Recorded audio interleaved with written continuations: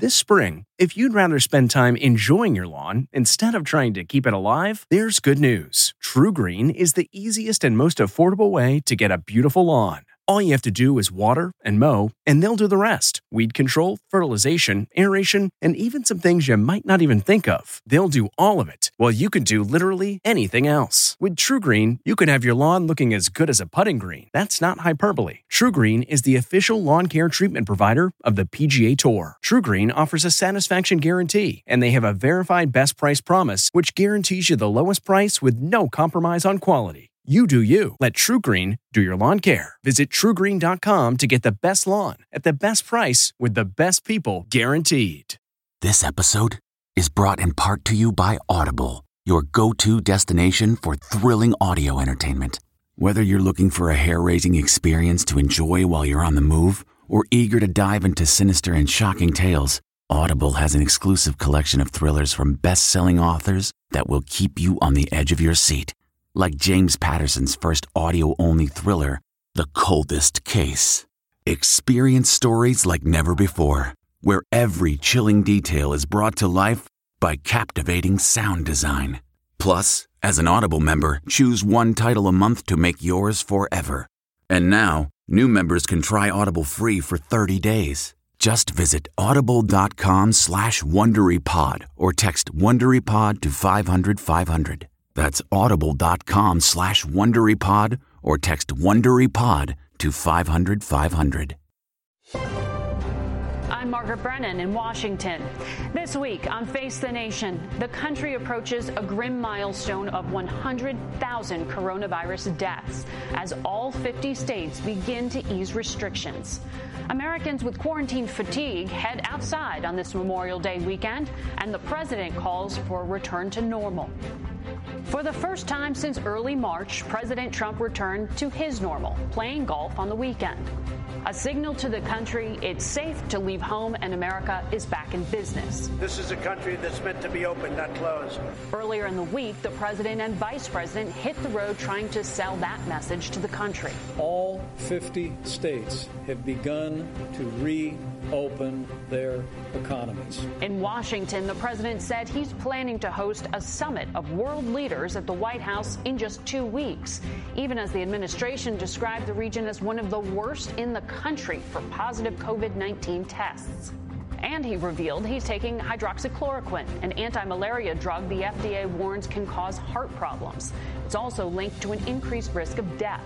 I had a 2-week regimen of hydroxychloroquine, and I've taken it, I think, just about 2 weeks. I think it's another day. And I'm still here. I tested positively toward negative, right? So, no, I tested perfectly this morning. Meaning I tested negative. The conflicting messages continue. Our guests, National Security Advisor Robert O'Brien and former FDA Commissioner Dr. Scott Gottlieb. As more Americans lose their jobs, the administration signals another round of relief money is likely. We'll ask Boston Federal Reserve President Eric Rosengren how quickly Congress needs to act. And as the summer travel season kicks off, should Americans feel safe in hotels? The CEO of the world's biggest hotel conglomerate, Jeff Bellotti, weighs in. Plus, on this Memorial Day weekend, a look at COVID-19 and the military. All that and more just ahead on Face the Nation.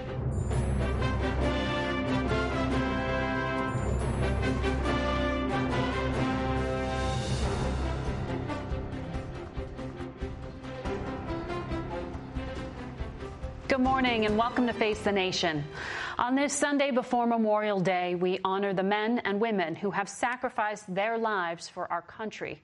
We also remember the thousands of our fellow Americans who have died in this terrible pandemic. This morning, the New York Times filled its entire front page with the names of victims, a statement that is even more powerful when you realize this is just 1% of all U.S. lives lost. As of today, more than 96,000 Americans have died from the virus, 1.6 million have been infected, and nearly 40 million people have filed for unemployment in the past 2 months. We begin in the nation's capital with CBS News national correspondent Chip Reid. Good morning, Margaret. Across the country, people are taking at least some steps to get back to normal. But with infections still increasing in 14 states, public health experts are worried that this weekend Americans might be getting too much of a good thing. From a lake party in Missouri to the crowded boardwalk in Maryland, Americans were ready to hit the beach, and the feeling echoed across the nation. As 42 states are now allowing customers back into stores in a limited capacity, 38 have now reopened restaurants to safe distance dining, and 26 have fully or partially opened their beaches. But with scenes like this in California this weekend, public health experts are urging people to follow the basic rules. It's very important to maintain that 6 feet distance and very important to have your mask with you in case. White House Health Advisor Dr. Deborah Birx is also concerned about several emerging COVID hotspots. But you can see the top 3 states are Maryland, the District, and Virginia. She also mentioned Nebraska, Illinois, and Minnesota. On this Sunday, public health experts are hoping and perhaps praying that houses of worship will practice social distancing after President Trump said this on Friday. Some governors have deemed liquor stores and abortion clinics as essential, but have left out churches and other houses of worship. It's not right. So I'm correcting this injustice and calling houses of worship essential. But not everyone is ready to venture out. Traffic on roads and at airports is down dramatically from previous Memorial Day weekends, and that's good news to New York Governor Andrew Cuomo. I know people have been cooped up. I know there's tremendous energy to get out.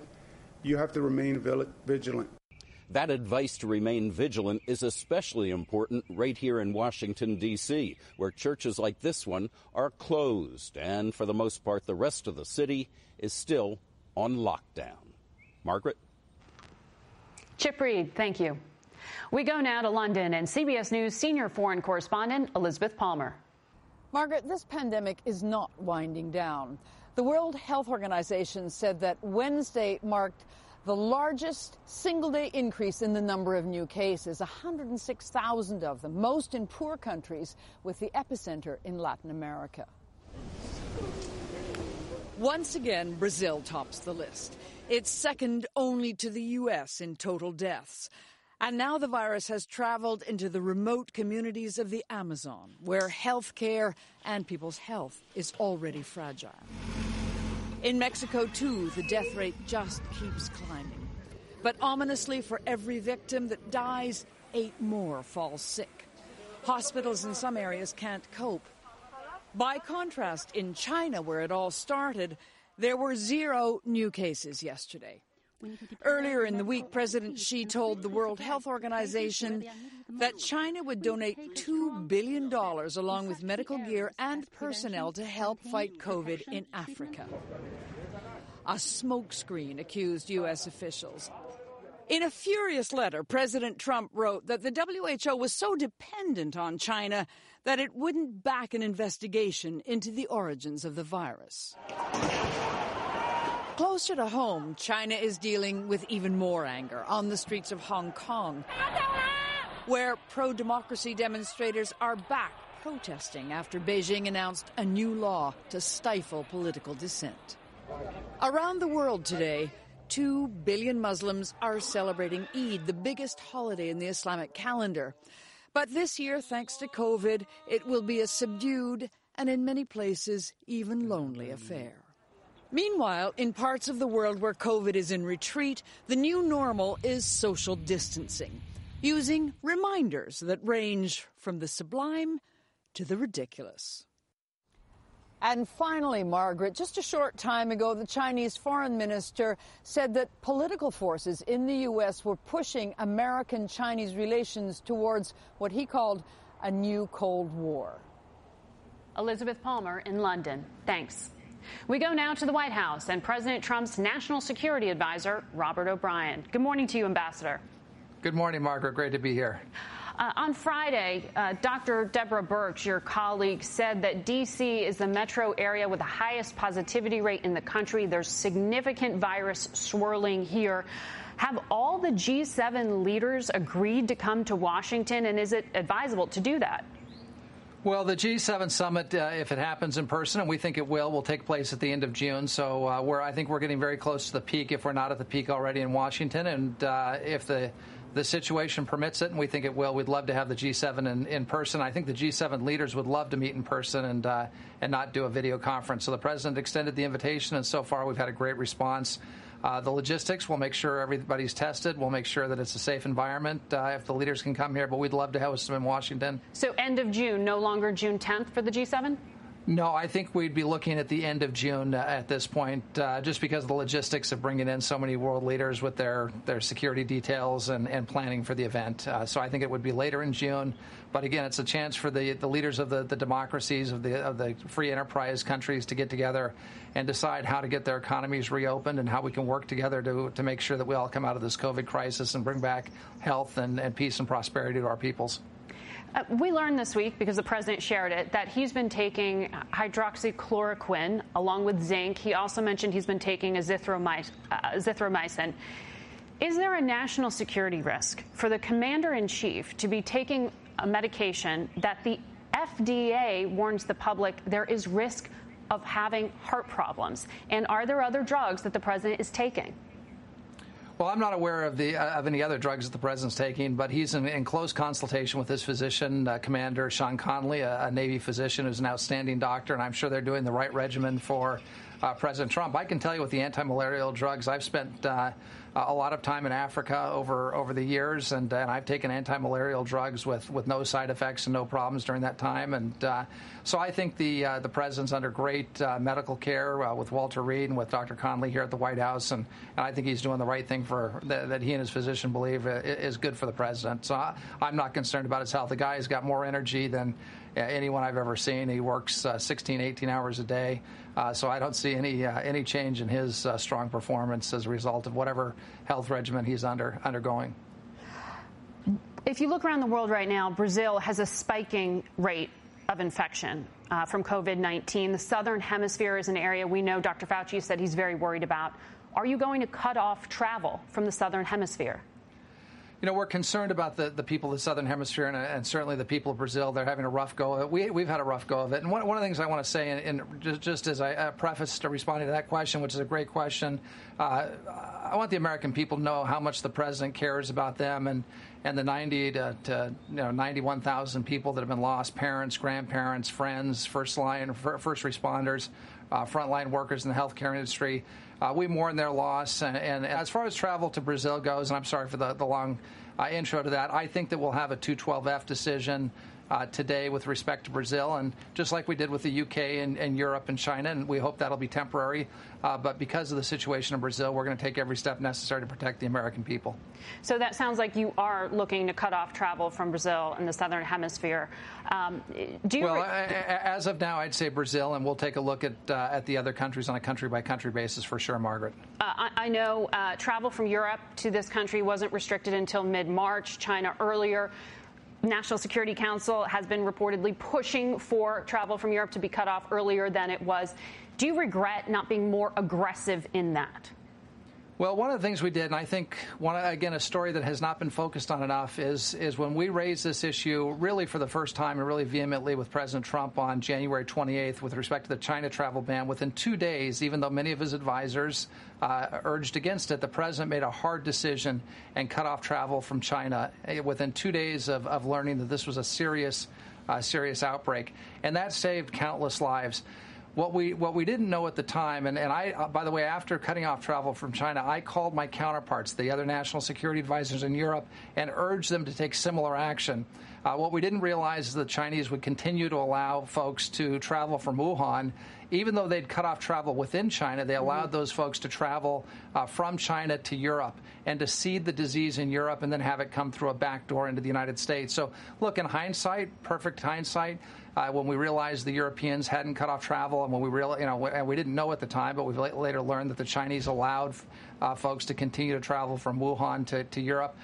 Sure, it would have been better to cut it off early, but what I want to focus on are literally the hundreds of thousands or millions of lives that were saved because President Trump made a decision that was entirely courageous at a time when the IC and others did not believe that this was a serious health risk or even a global pandemic. The president has said that he wouldn't shut down the country again if there's a second wave of this virus. The two could overlap, a resurgence and the elections. What planning are you doing? Are you setting up infrastructure for mail-in ballots?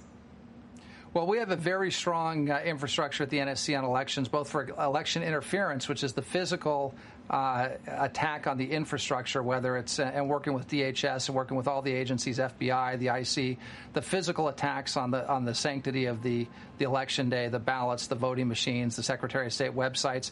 And we're also looking and have a group that's focused on election interference. We'll have to see what happens with the virus, but we want to make sure that we have a free and a fair election.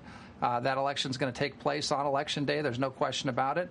And we want to make sure that Americans can go to the polls safely, and we'll do everything we can to make sure that happens. At the same time, we want to avoid voter fraud and misapprehension about the safety of the election among the American people. Well, mail-in ballots may be a necessity in terms of where we are health-wise in this country. What planning are you doing now to prepare us for the fall? Have you stockpiled protective gear? Are you considering stockpiling drugs like remdesivir? Well, we're working to produce as much remdesivir as possible, and the company Gilead that's behind it has been doing a great job. It's an American success story. We're going to have a stockpile, of over 100,000 ventilators that are available, and we're stockpiling PPE. We're making masks. The president's been to several companies that are now domestically producing masks, so we're not dependent on the Chinese Communist Party for our PPE. So we're moving out smartly on all those fronts, Margaret. If China develops a vaccine before the U.S. does, would it be made available to the American public? Well, listen, I think we're going to develop a vaccine first. Now, there's a chance, and it's been reported that the Chinese have been engaged in espionage to try and find the research and the technologies that we're working on, both for a vaccine and a therapy. So, look, they've got a many-year history of stealing American intellectual property and knocking off American technology, and I wouldn't be surprised if they did that with the vaccines. But I think we're moving out very quickly on both therapies and a vaccine. We're going to make it available to the American people, and one of the things the president said is if we have a vaccine, we're going to share it with the whole world. Look, this was a virus that was unleashed by China. There was a cover-up that someday they're going to do an HBO show like they did with Chernobyl on this virus, but we're going to be part of the solution to the virus. Oh, a cover-up of the virus. I mean, the Chinese knew this was happening in November, December, January, and we're giving false information to the WHO. Local authorities, or are you accusing Beijing? Well, look, we don't know because they kicked out all the reporters and they wouldn't let CDC investigators come in, and they're still stonewalling an investigation. So we don't know who in the Chinese government did it, but it doesn't matter if it was a local Chinese government or the Communist Party of China. This is a real problem, and it cost many thousands of lives in America and around the world because the real information was not allowed to get out, and it was a cover-up, and we'll get to the bottom of it eventually. But it's hard to do in a communist closed society. It's hard to get to the bottom of what happened. Ambassador O'Brien, thank you for your time this morning. Thank you, Margaret. Face the Nation will be back in 1 minute with former FDA Commissioner Dr. Scott Gottlieb. Stay with us. Angie's List is now Angie, and we've heard a lot of theories about why. I thought it was an eco move. Fewer words, less paper. No, it was so you could say it faster. No, it's to be more iconic. Must be a tech thing. But those aren't quite right. It's because now you can compare upfront prices, book a service instantly, and even get your project handled from start to finish. Sounds easy. It is, and it makes us so much more than just a list. Get started at Angie.com. That's ANGI, or download the app today. We go now to Westport, Connecticut, and former FDA Commissioner Dr. Scott Gottlieb. Good to have you back with us. Thanks. The president just tweeted that cases, numbers, and deaths are down across the country. What are you seeing? Well, look, this isn't contained yet. That doesn't mean we can't go out and start doing things, get back to some semblance of a normal life, but we need to do things differently. We need to define a new normal. So when we get back to work, we need to get back to work differently. When you look across the country, you see hospitalizations going up in many states: Florida, Georgia, Virginia, Maryland, Minnesota, Wisconsin, Ohio, Arizona. You saw hospitalizations coming down about 3 weeks ago over a 2-week period, and in the last week you're starting to see them tick up. Now, that shouldn't be surprising. We expected cases to go up and hospitalizations to bump up as we reopened, but we need to understand this isn't contained, and it's still continuing to spread. And we might not be able to fully contain this until we get to a vaccine or better therapeutics. So you said if people are careful, they can kind of take a little bit of a breather. What does that actually mean? What can you do now that you couldn't do a few weeks ago? Well, look, we think there is going to be a seasonal effect here. We don't know how strong that's going to be, meaning when we get into the summer, particularly July and August, we should see cases start to come down. And so people can start to go out again, I think, and start to enjoy some semblance of the lives that they want to enjoy over the course of the summer. But we should still be careful. We should still try to social distance. Narrow your circle of friends that you interact with. Try to go shopping a little less. Try to group your shopping to maybe 1 time a week or 2 times a week instead of going out every day. Practice good hygiene with your hands. So all the things that we told people to do, if we do that on a broad basis across a whole population, it could have a big impact on spread. But the virus is likely to continue to circulate. We're likely to have this slow burn through the summer and then face renewed risk in the fall that we're going to have bigger outbreaks and potentially epidemics in certain states and cities. That's what we need to be focused on right now, getting the tools in place to prevent that in the fall.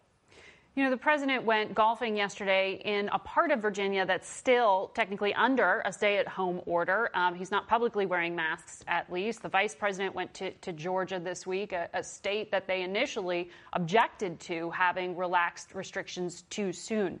Do you see this public messaging as dangerous because it's not signaling the caution you are saying, it's making it look like things are back to normal?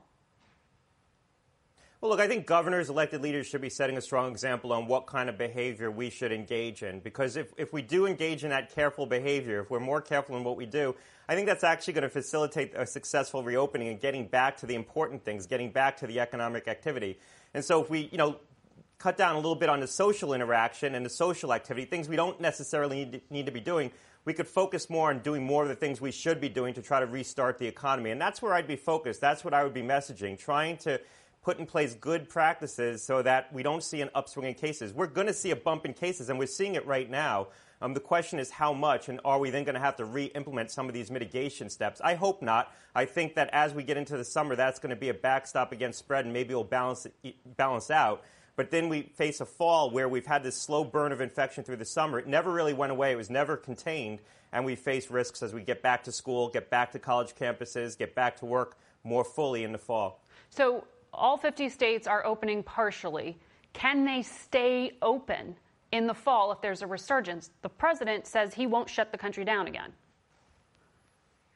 I think what we need to have in the fall, what we need to have in place is really good data to track where the outbreaks are and where the virus is spreading at a local level. And we put up a tool today on the American Enterprise Institute website that tries to do that. It's just one tool. I think we need to develop better tools like this. And I know many people in the White House are working on this. Kevin Hassett, my friend in the White House, has been working on trying to get more data feeds and to build a tool that can help identify where the hotspots are early so that we can target measures so that we don't have to close down the whole economy and maybe don't even have to close down an entire state if there's an outbreak in a state, but can focus on the counties getting testing to at-risk people and at-risk communities, trying to take local mitigation steps. So what you might see is local school districts close down as there are outbreaks, but not an entire state. That's the goal. The goal is to get good information more real time so we can target the intervention so we don't have to do this national shutdown or even statewide shutdowns. But that's going to be dependent upon good screening, good case-based interventions, the ability to go in and actually target people, isolate people who have the infection, and actually look at a local level and know where there are outbreaks, whether it's in a local factory or a shop warehouse or a local community. Do you agree with the National Security Advisor that the U.S. will get a vaccine before China does and share it with the whole world, as he said? I think we will. I mean, the Chinese have 4 vaccines in clinical development right now. One is based on a novel platform, an adenoviral vector platform. The data came out last week in The Lancet on that. Didn't look overwhelmingly strong. It was positive. It provided some immunity. It's probably going to work. They have 3 other vaccines in development based on old technology, an activated virus. Those vaccines, if they do work, probably are going to provide lower levels of immunity than the platforms that the U.S. and Europeans are working with. So I think we're going to have a better vaccine. And I think we're probably going to have it sooner based on where we are in clinical development and some of the early progress that we've shown. The Health and Human Services Secretary was with us last weekend and said they're whittling it down from 14 to about a handful of candidates. Do you know which vaccines are most promising at this point? Well, the two that are perceived to be the furthest along in terms of where they are in clinical development that have shown some preliminary evidence of benefit are the one by Oxford that was now partnered with AstraZeneca and in the vaccine with Moderna, where they're partnered with Lonza on their manufacturing. There's a number of manufacturers that are either equidistant to them or not far behind. I'm on the board of Pfizer. They have a vaccine in clinical development right now in clinical trials, phase 1, phase 2 trials. J&J has a vaccine. Merck has a vaccine. Sanofi has a vaccine. All look promising based on public statements they made or some of the preliminary evidence that they put out. Well, we hope to see that information about progress soon. Dr. Gottlieb, thank you very much, as always, for your analysis. Thanks a lot. We'll be right back with a lot more Face the Nation, so stay with us. This podcast is supported by FedEx. FedEx offers fast delivery, more visibility, simple returns, and weekend home delivery to 98% of the U.S. population on Saturday and 50% on Sunday. With FedEx, you get picture proof of delivery, ensuring you always know where your package is. Returns are simple with packageless and paperless returns. Plus, FedEx Ground is also faster to more locations than UPS Ground. See the FedEx service guide for delivery information. So, what are you waiting for? See what FedEx can do for your business. Absolutely, positively FedEx. We want to make sure you don't miss another significant development from this week. A gunman opened fire at Naval Air Station Corpus Christi, wounding one member of base security earlier this week. The FBI declared it was terrorism-related. Now, that news came just days after they confirmed that the shooter in another naval base attack 6 months ago in Pensacola had been in contact with al-Qaeda in Yemen. Now, the U.S. remains a top target for terrorist organizations all around the world. We'll be right back with the head of the Federal Reserve Bank of Boston and the president of Wyndham Hotels Group. All ahead on Face the Nation.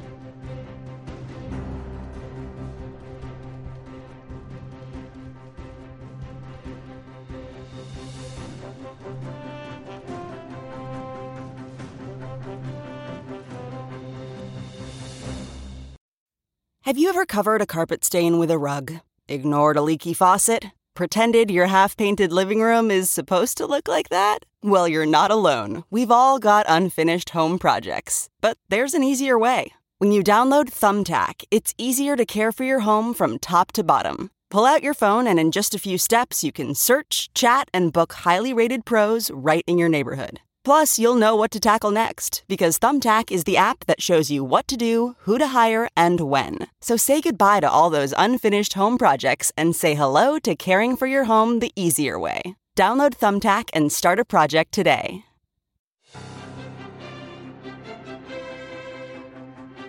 Welcome back to Face the Nation.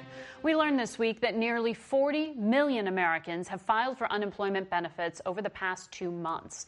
And while Congress has passed a number of historically large aid packages, the chairman of the Federal Reserve has warned more help may be needed. Eric Rosengren is head of the Boston Federal Reserve, one of the 12 banks that make up that system. Good morning to you. Good morning, Margaret. Now, you are about to launch another program, the Main Street Lending Program, within days. Now, this is about $600 billion worth of 4-year loans for mid-sized companies so they can get credit. When do you expect that money to start going out the door? I think money will go out over the next 2 weeks. As you highlight, this is a program that's just starting up, so we're expecting to have the loan documents up this week. We then have to register the banks, and then we're going to be ready to start issuing the loans. So do you expect this to be up and functioning, you said, within the week, but to be perhaps a little less rocky than the PPP program, that Paycheck Protection Plan that Congress had rolled out? It's a very different program than the PPP program. The PPP program was primarily a grant program. This is a loan program. We've been working on it very hard over the last several months. I expect it'll be a relatively smooth opening. Do you have any indication yet what kind of industries or companies will come to you to ask for this money? So the way the program's designed is businesses that have no problems will probably find it more cost effective to go directly to banks. Firms that are having great difficulty, banks have to co-invest with us, and the banks may not be willing to do that. What we're really looking for is firms that were doing fine going into the end of last year, but because of the pandemic have now been significantly disrupted. So the kinds of firms that we're expecting to see would be the firms that have been affected by the pandemic. That includes hotels, restaurants, but it also includes many manufacturing firms that had to shut down either because of state mandates or because of concern for their workers. And is the aim to avoid large-scale bankruptcies? The goal is to make sure that many of these businesses are able to make it to the point where we no longer have community spread and where individuals once again feel comfortable buying goods, going out in public. All of us want to know exactly when that might be. As for the jobless rate in this country, the White House has said they expect double-digit unemployment through November. What are you looking at? Is it really going to be double-digit unemployment until there's a vaccine? Unfortunately, I think it's likely to be double-digit unemployment through the end of this year. And full employment, getting back down to the low levels of unemployment we saw at the end of February, probably takes either a vaccine or other medical innovations that make it much less risky to go out. The principal reason for that is that industries that have been affected, like retail, hotels, transport, are all industries that consumers have to be comfortable. So it's not just that you have to open up the businesses. Consumers have to be comfortable going back and shopping and going out on planes and into hotels. Yeah, absolutely. There's a debate right now in Congress about whether to extend the enhanced unemployment benefits that, if people can get their claims processed, have been receiving. Those would expire in July. From where you sit, do you believe that kind of extra money is needed and should be extended?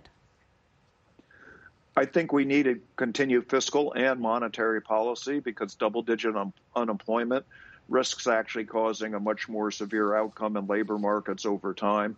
The exact nature of that has to be up to Congress, but I do think that we're going to need additional fiscal policy. So an extra $600, which is what it is, does that make a significant difference? Well, that certainly makes a significant difference for low and moderate income individuals, most of whom are on hourly salaries. So I think that that is certainly one of the ways that you can provide additional support to low and moderate income individuals. Blacks, Hispanics, women have been disproportionately hit by the economic fallout related to COVID-19. How much is what's happening now widening the income inequality that pre-existed this? So as your question highlights, this is a serious problem. First of all, low and moderate income individuals are more likely to be put into unsafe situations. The reason is they're more likely to be in dense living. They're more likely to be taking subways, buses, trains for mass transit.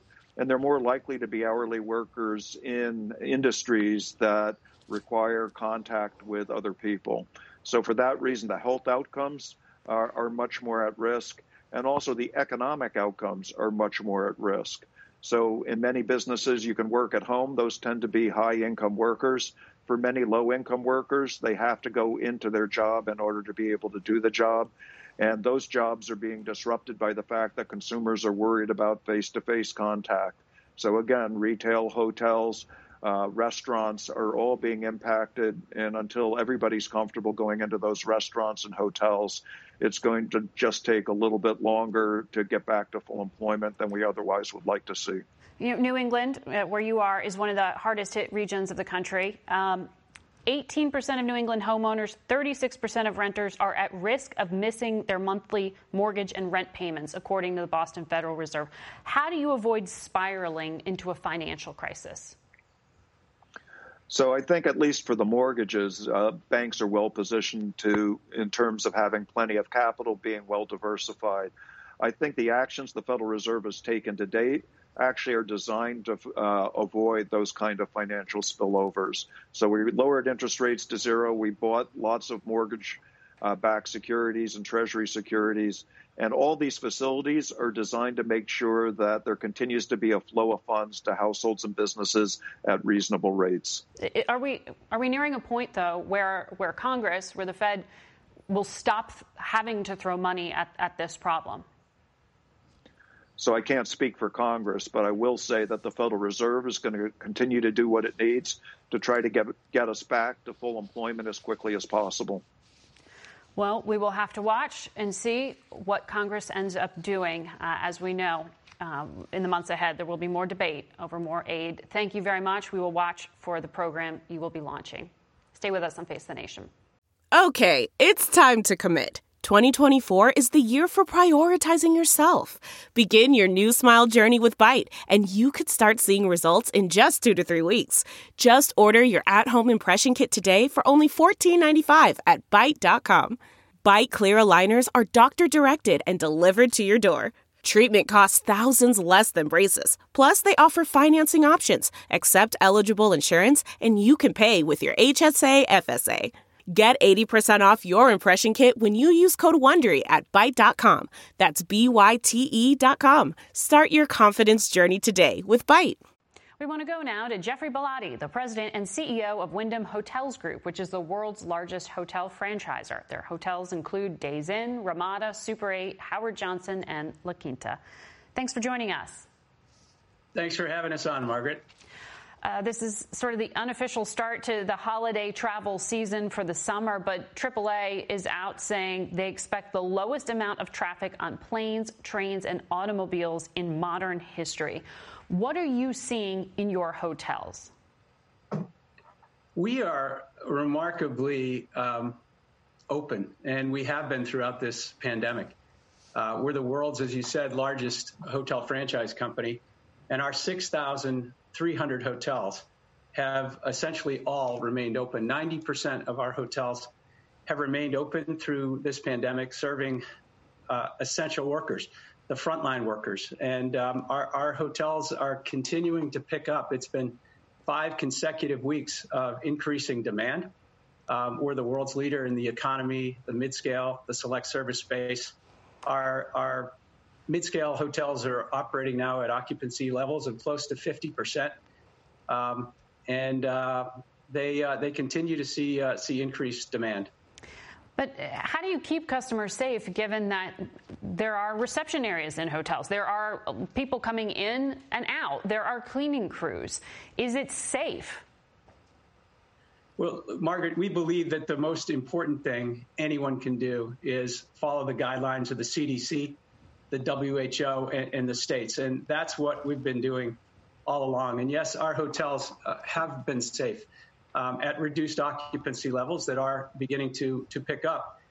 But our hotels have been cleaner than they've ever been. And we are cleaning in ways that guests are looking for those visual cues the moment they walk in, from the social distancing throughout our lobbies and our public areas to all of the increased cleanliness levels that we're introducing with hospital-grade disinfectants and EPA-certified cleaning supplies. And everyone has to wear a mask? Is that what you mean by visual cue? Visual cues, certainly from our employees, yes. Our employees, you will see our team members with masks, and you'll see, based on the guidelines, guests being asked to wear masks as they check into the hotel.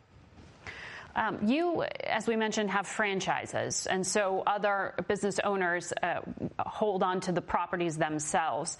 Is the emergency support that Congress and the Fed have made available, is it enough to avoid bankruptcies? It is incredibly helpful, and we applaud the administration, we applaud Congress, we applaud all of the efforts that have been offered to our franchisees. Our franchisees look at this support as a lifeline, and 90% of our small business owners have applied for a PPP, and we believe 80% of those have either received a PPP or an EIDL loan. And it is enough to allow them to avoid bankruptcy. They view this as a lifeline, an anchor at a time when they needed it most. One of my franchisees I was talking to yesterday, Kitty Singh, felt like she was in the deep end of the pool about to sink with her 3 La Quinta hotels in Odessa, Texas, until that lifeline was thrown to her. But it has allowed them to go on, bring their employees back, pay their utilities, And what Congress, what the administration is working on now, what we're advocating on behalf of is more flexibility and more continued support. And we think it's coming. We think we're getting it from an administration that's listening to us right now. So what are you asking the administration to do? What do you mean more flexibility? More flexibility in the PPP program, the Paycheck Protection Program, in terms of how those funds will stretch out from 4 weeks to 26 weeks. The repayment from 2 years to 5 years, and the ability to be more flexible on the 75-25% rule. Right now, it's 75% of that loan must be used to pay for employee salaries, but our franchisees have other operating costs like utilities, like taxes, and like their mortgage, and they are receiving a lot of support from their local lending institutions. I mean, again, these are small mom and pop shops, and we have not seen any bankruptcies yet, and we do think they're able to operate at reduced occupancy levels and maintain that break even because of this support. Well, we know all of that is going to be up for debate before Congress. And thank you for your time this morning. Thank you for having us on. We'll be right back. Man, that sunset is gorgeous. Grill, patio, sunset. Hard to get better than that. Unless you're browsing Carvana's inventory while you soak it all in. Oh, burger time. So sit back, get comfortable. Carvana's got thousands of cars under $20,000 just waiting for you. I could stay here forever. Carvana, where car buying meets comfort meets convenience. Download the app or visit Carvana.com today. We go now to Michael Chertoff. He's a former Secretary of Homeland Security and is co-chairing the task force focused on reopening the District of Columbia. He joins us this morning from Washington, D.C. Good to have you with us. Good to be on, Margaret. The Washington, D.C. metro area has the highest positivity rate of COVID in the country, according to the White House. There's still significant virus circulating here, according to Dr. Birx. Is it safe to open the Capitol? Well, of course, the paramount concern has been safety. And the good news, at least in the district, is it looks like over the past 11, 12 days, we've had a steady decrease in new cases, and our transmission rate is now somewhat less than one transmission per person. So as long as that continues, we should be in a position to begin the process of reopening in about a week. But we're doing this in a very deliberate way. The mayor has set forth a series of stages, which we've recommended, and the idea is to simply take it a step at a time and make sure while we're doing this, we're doing it in a way that maximizes safety. D.C. is, the nerve center for the federal government. It is where members of Congress fly in and out of. There's just a unique set of risk factors here. Why do you think that there still is this level of virus circulating, and does that concern you at this point? Well, obviously, we're concerned that you have virus at any level. We may have started a little bit later, for example, than New York and California, and therefore their peak may have been earlier. But as I say, we are in the process now, at least, of beginning to see a decline. But as you point out, Margaret, we do get a lot of visitors and people coming into work who originate from other parts of the country. And that means we get more vectors coming in with infection than might be the case, for example, in a city where you don't get a lot of people from out of state. So that presents a unique set of challenges. And we're trying to work with our neighboring counties in Virginia and in Maryland, again, to mitigate the risk as we move forward. Now, one of the recommendations that you put forward, whether or not the mayor takes it, is not to fully reopen schools for in-person learning until there is a vaccine. How would that work? What do you mean by that? Well, the idea is, at least in stage one, to have distance learning, have it be done remotely. But then over the next two stages, which mean that we would have basically reduced the outbreak to isolated outbreaks, during the next period of time, we would slowly begin to bring students in. Those entering transitional grades or needing extra instruction would come in first. We'd make sure to maintain distancing in classrooms, to keep the collection of people in a particular classroom below a certain number, like 10, to make sure the same youngsters were together throughout the day so you don't have a lot of people mixing with other groups, and then to have present on staff people with health background and experience in case someone displays symptoms or some issue arises. And the idea would be eventually, during the course of this time, to basically reopen, but in a very measured and deliberate way. Now, you, as we mentioned, ran Homeland Security at one point during the Bush administration. You simulated how to respond to a pandemic. Is the current administration running your playbook? Well, I mean, our playbook, of course, was something that was built about 15 years ago. Some of the elements of the playbook I think we see running now. I know, for example, Dr. Anthony Fauci worked closely with us 20 years ago on this, and he's still very much involved and engaged. I think some areas where there's been perhaps a shortfall has been in the stockpiling of medical equipment and protective gear, which was not present in sufficient quantities when this began. And there was a bit of a delay, perhaps, in recognizing that we needed to deal with traveling from Europe, which turned out to be one of the major vectors for bringing the infection into the United States from other parts of the globe. But I always hasten to say that no crisis or emergency ever plays out exactly the way you've planned. What the planning should allow you to do is equip yourself and train yourself to adapt.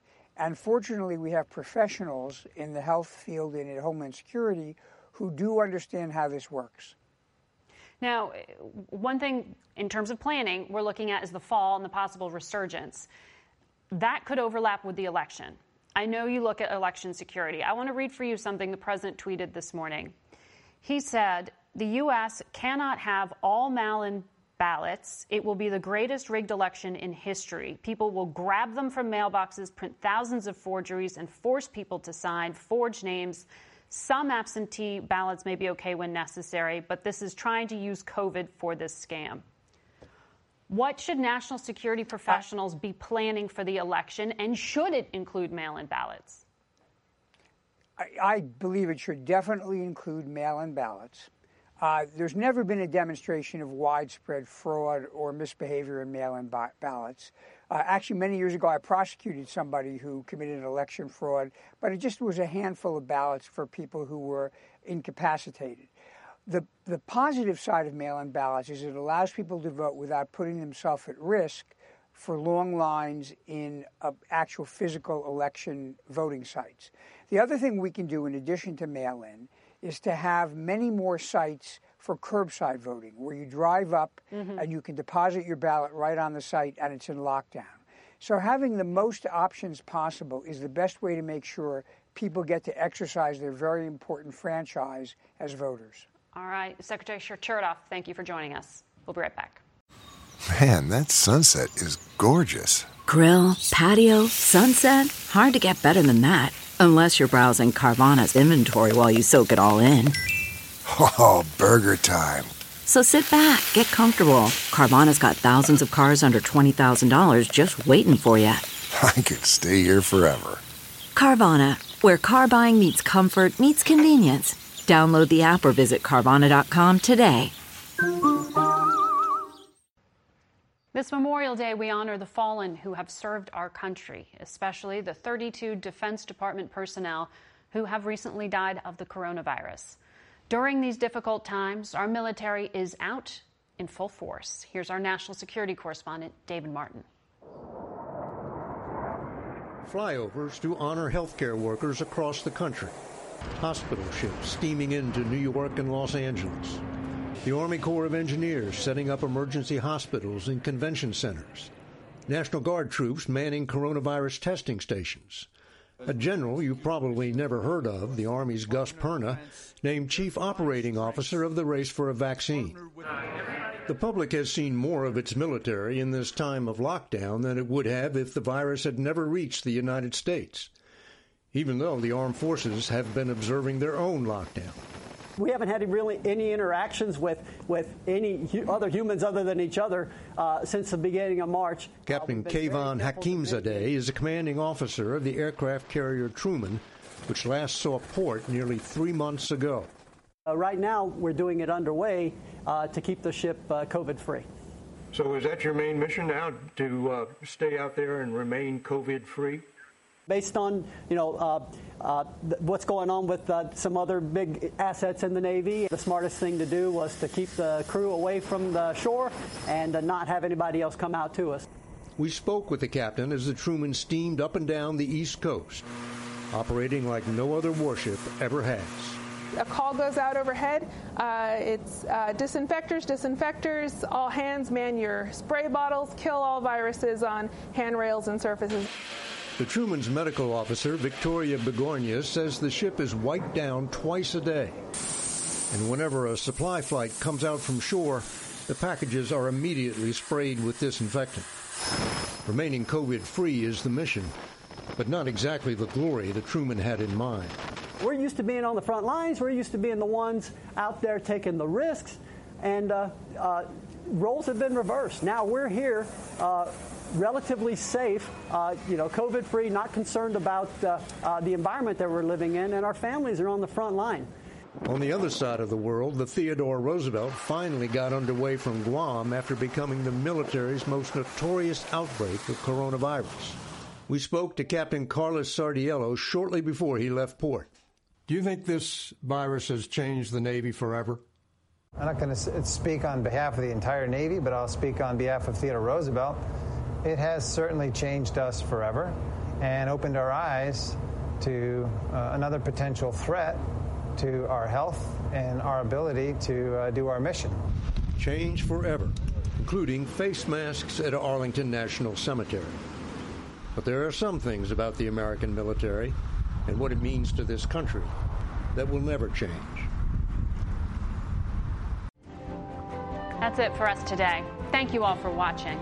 Until next week, for Face the Nation, I'm Margaret Brennan. Today's guests were National Security Advisor Robert O'Brien, former FDA Commissioner Dr. Scott Gottlieb, Boston Fed President and CEO Eric Rosengren, President and CEO of Wyndham Hotels Group Jeffrey Bellotti, and former Secretary of Homeland Security Michael Chertoff. The executive producer of Face the Nation is Mary Hager. This broadcast was directed by Allison Hawley. Face the Nation originates from CBS News in Washington.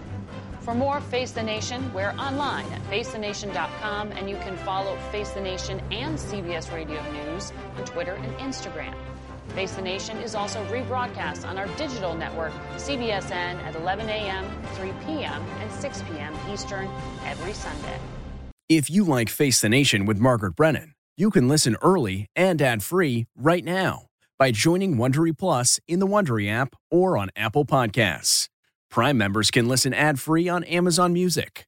Before you go, tell us about yourself by filling out a short survey at Wondery.com/survey. A story of betrayal you would struggle to believe if it wasn't true. Listen to Blood is Thicker, the Hargan family killings, early and ad-free on Wondery Plus. Hi, this is Jill Schlesinger, CBS News business analyst, certified financial planner, and host of the Money Watch podcast. This is the show where your money is not scary. It is a show that's all about you. It's your questions that make it possible for me to provide unconventional and entertaining insights on your money, and maybe more importantly, on your life. Follow Money Watch wherever you get your podcasts. You can listen ad-free on the Amazon Music or Wondery app.